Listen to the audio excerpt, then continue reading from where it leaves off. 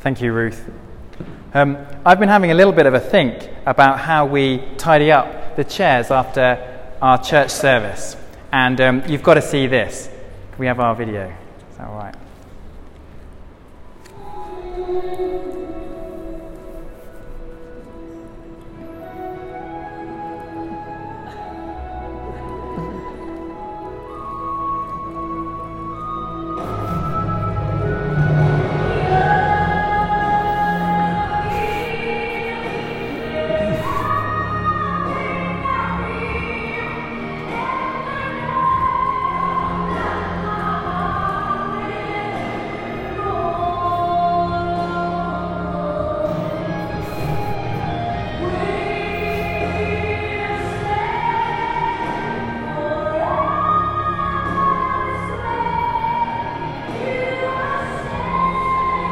There we go. You might have guessed. We can't get wheelie chairs in here. It was good, wasn't it? Sadly, we can't get wheelie chairs in here. It was just because I wanted an excuse to show it to you. Because I just thought you've got to see it. And I don't know, in life we say that, don't we? You've got to see this. I don't know what the last thing you said that about. What did the last thing you point to and say, you've got to see this? Was it a video that went viral? Was it a deal that was too good to be true? Was it a kind of picture of the family or some friends that just makes you smile? What did you point to and say, you've got to see this? Well, in our Bible passage that Ruth read to us, we get you've got to see this. It comes up twice, or it's slightly more grammatically correct. It says, come and see. So it's in there twice. Firstly, at verse 46, Philip finds Nathanael and says to him, come and see. And then Jesus, a bit earlier, there's a couple of disciples come to him, and he tells them, verse 39, he says to them, come, he replied, and you will see. And so that's basically what God is saying through this passage to us today. Come and see. Come and see Jesus. You've got to see this. You've got to see Jesus. And I don't know what you're thinking this morning. Maybe you're a little bit skeptical. You know, maybe you've been dragged along to church this morning. Maybe you're here because you want to get your kids into a school place or something like that. And we kind of think, look, Jesus is old news. He's 2,000 years old. Religion has had its day in our country. We've moved on. Maybe our parents tried Jesus and found him wanting. We can feel skeptical, a bit like Nathanael. When Philip says to Nathanael, we found the Messiah, he says, verse 46, Nazareth, can anything good come from there? And we could say something like, Jesus, can anything good come from him? But Philip's response to Nathanael is the same for us. Philip says, come and see. So that's what we're going to do this morning. Come and see. We're going to shine the spotlight on Jesus and try and see some of the immeasurably good that he is in himself and his good to us. Come and see. Maybe on the other end of the spectrum, maybe you've been coming to church for years. You know, you've prayed a prayer, you've invited Jesus into your life, but you've kind of seen him and moved on. You know, we're still grateful, we're still thankful for being forgiven, and we're still coming along to church, but, you know, in our day-to-day lives, just other things loom larger. You know, we've got a 9 to 5 to keep down. We've got a family to keep happy.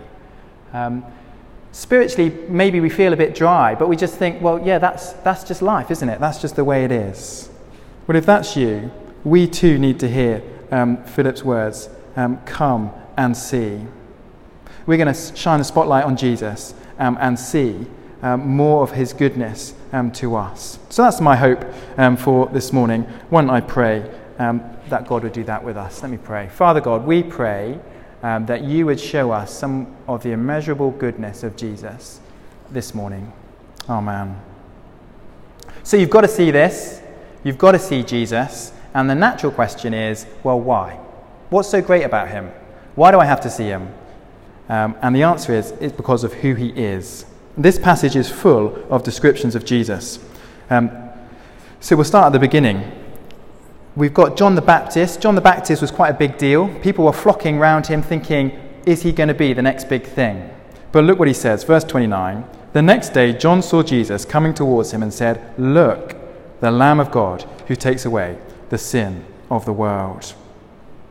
I don't know if you've seen the Netflix documentary on David Beckham, but John the Baptist here is a bit like Gary Neville. You know, he's a great man, but he says, if you want to look at something special, look over there. It's look to Jesus. John the Baptist, he baptized people, didn't he? So he got them wet, he washed them. But here comes somebody who can clean us on the inside. So, you know, in life we get stains, don't we? Stains on our hands, stains on our clothes. And, you know, most of those can come out with a bit of effort. But there are stains that go deeper, aren't they? Stains that go inside us. Maybe something that we've said or done or thought in the past, or something that we didn't do. And they can stain us more deeply. But here is the Lamb of God who takes away the sins of the world. Here is somebody who can cleanse even those things. That's something worth looking at, isn't it? Someone worth looking at. But that's just getting started in our gospel. Let's look at the next thing we get told about Jesus. In verse 41, the first thing Andrew did was find his brother Simon and tell him, "We have found the Messiah." That is the Christ. Jesus is the Messiah. Or another way of putting that is what Philip says in verse 45. Philip found Nathanael and told him, "We have found the one Moses wrote about in the law and about whom the prophets also wrote, Jesus of Nazareth, the son of Joseph." So Philip and Andrew both say, the one we've been waiting for thousands of years is here. We found him. Ever since Adam and Eve got kicked out of the Garden of Eden, God promised that he would bring his people back to him. He promised he would defeat evil through one of Adam and Eve's offspring. And Philip and Andrew says, that one has come. The prophets in the Old Testament looked forward to somebody who would save God's people and who would right all wrongs. That one is here. All of God's plans for the world focus on this one. People's hopes and dreams find fulfillment in this one. He's someone worth looking at. And if you've never really looked at Jesus for yourself before, can I say Big Questions would be a great thing to come to, a great place just to air your questions and think about things more. Do come along, 7:30 tomorrow night. Will it be any good, I hear you ask? Well, come and see. Anyway, the narrative here in John's Gospel, it goes on, and suddenly we slow down a bit. So we've had people coming, seeing Jesus, staying with Jesus, calling other people to come, but now we slow down and we get to be a bit of a fly on the wall as we see Nathanael meet Jesus for the first time. So let's have a look at that. Verse 47. When Jesus saw Nathanael approaching him, he said of him, "Here truly is an Israelite in whom there is no deceit." So Jesus knows Nathanael is coming to him. He sees him coming, and he makes a comment. And that comment strikes a chord with Nathanael. It hits home. Look at verse 48. "How do you know me?" Nathanael asked. It's a bit like turning up at a motorway service station, and as you go through the door, somebody calls you out by name and tells you your GCSE results or your O-levels or whatever it is. It's a bit unnerving. How do you know me? Look at verse 48. "How do you know me?" Nathanael asked. Jesus answered, "I saw you while you were still under the fig tree, before Philip called you." Jesus saw Nathanael before Nathanael had even heard of Jesus. Before Nathanael decided to come and see, Jesus had seen him and knows him. He knows everything about Nathanael. He knows all his strengths, all his successes, all his failings, all his wickedness. He knows Nathanael better than Nathanael knows himself. And he knows us too, like that. He knows our strengths, our successes. He knows our failings, our wickedness. He knows the things that we try and hide from others and the things that we try and hide from ourselves. We all have skeletons in the closet, don't we? We all have cobwebs in the basement. But we can't hide them before Jesus. It's a really scary thing, actually, isn't it? To be completely laid bare before somebody else. But the crazy thing here is that Jesus doesn't turn away from Nathanael, but he turns towards him. And he does the same to us too. He knows you to the basement, and he stays. He loves you. You're safe with him. So the invitation here is come and see. Come and see the one who has seen you, who knows you truly, who understands you fully, and loves you despite of it. He knows our sin. He knows everything about us. The things that we're surprised when we do because we thought we're better than that. He's not surprised. He loves us. He can forgive us. He can change us. Come and see the one who has seen you. And Nathanael, well, he's captivated. Whatever plans he had for that day, well, they've gone out the window, haven't they? There's something more important. He wants to follow this man, the man who loves him to the basement, knows him to the basement, and loves him anyway. Verse 49, Nathanael declared, Rabbi, you are the Son of God. You are the King of Israel. Huge statement to say. And I don't know what you expect Jesus to say in response. I kind of might have thought he'd say, oh, well done, you've got it, that's great. Now, we've got this mission, and I've got some things that you could do, let's keep going. But he doesn't say anything like that. He actually says something more along the lines of, mate, you've not seen anything yet. Look at verse 50.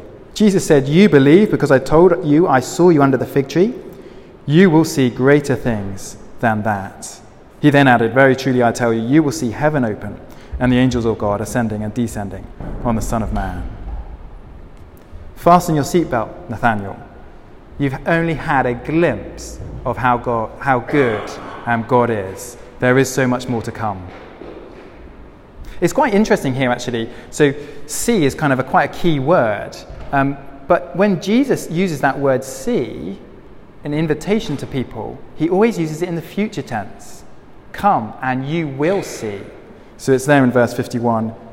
Very truly I tell you, you will see heaven open. And it was there back at the beginning. Come and you will see. Never do we see Jesus in the past. We've not seen him and move on. Never do we just see him in the present, but it's always a call for more. Come and you will see. So the video I played at the start, I think it's quite good.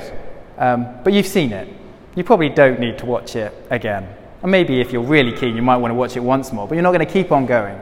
But Jesus is so different. We stay with him. We follow him. We see more and more and more. And then Jesus, he in his reply here, he kind of riffs off a vision that Jacob had in the Old Testament. So Jacob had a vision of a ladder leading up to heaven, and there were angels going up and down this ladder, and God was at the top. Okay, and that's what Jesus is kind of saying. Verse 51, he then added, very truly I tell you, you will see heaven open and the angels of God ascending and descending on the Son of Man. The interesting thing is, Nathanael, and actually nobody in the New Testament, sees a vision of a ladder or of angels going up and down to heaven. Instead, what Nathanael sees is Jesus. Jesus is the ladder. Jesus is the gateway to heaven. Jesus isn't a God at the top, but he's a God on earth, God with us, who's walked around and shown us what he's like. Jacob got a momentary vision of God, but Nathanael got to spend the next years of his life seeing God up close, seeing him eat and meet people and interact, experiencing more and more of who God was and what it's like to know him, knowing him better and better. And Jesus is more amazing than we can ever understand. There's always more for us to know, always more for us to know about God, but always more ways for us to know God personally. Seeing here, I think, is quite a great word because seeing is more than just facts, isn't it? It's also kind of experiencing. And with the Holy Spirit's help, we see Jesus in the Bible. We see how he treats people, what he's like. The Spirit opens our eyes that we might see him. And that's why at church, the Bible plays such a big role in what we do. It's why we have it on the chairs on a Sunday. It's why we have growth groups that want to look at the Bible. It's why we have these Bible reading notes so that we can be reading the Bible on our own during the week. And maybe for you, if things are feeling a bit spiritually dry, can I encourage you to read the Bible with somebody else or take up one of those opportunities. Opportunities to know Jesus better and better. But we can't always be reading the Bible, can we? We do have other things to do in our lives. And even there we can experience Jesus. It's as we talk to him, as we go through our day, as we bring our difficulties to him, our pain, our sadness, as we ask for help, as we ask for comfort. Help maybe to love the person that's hard to love.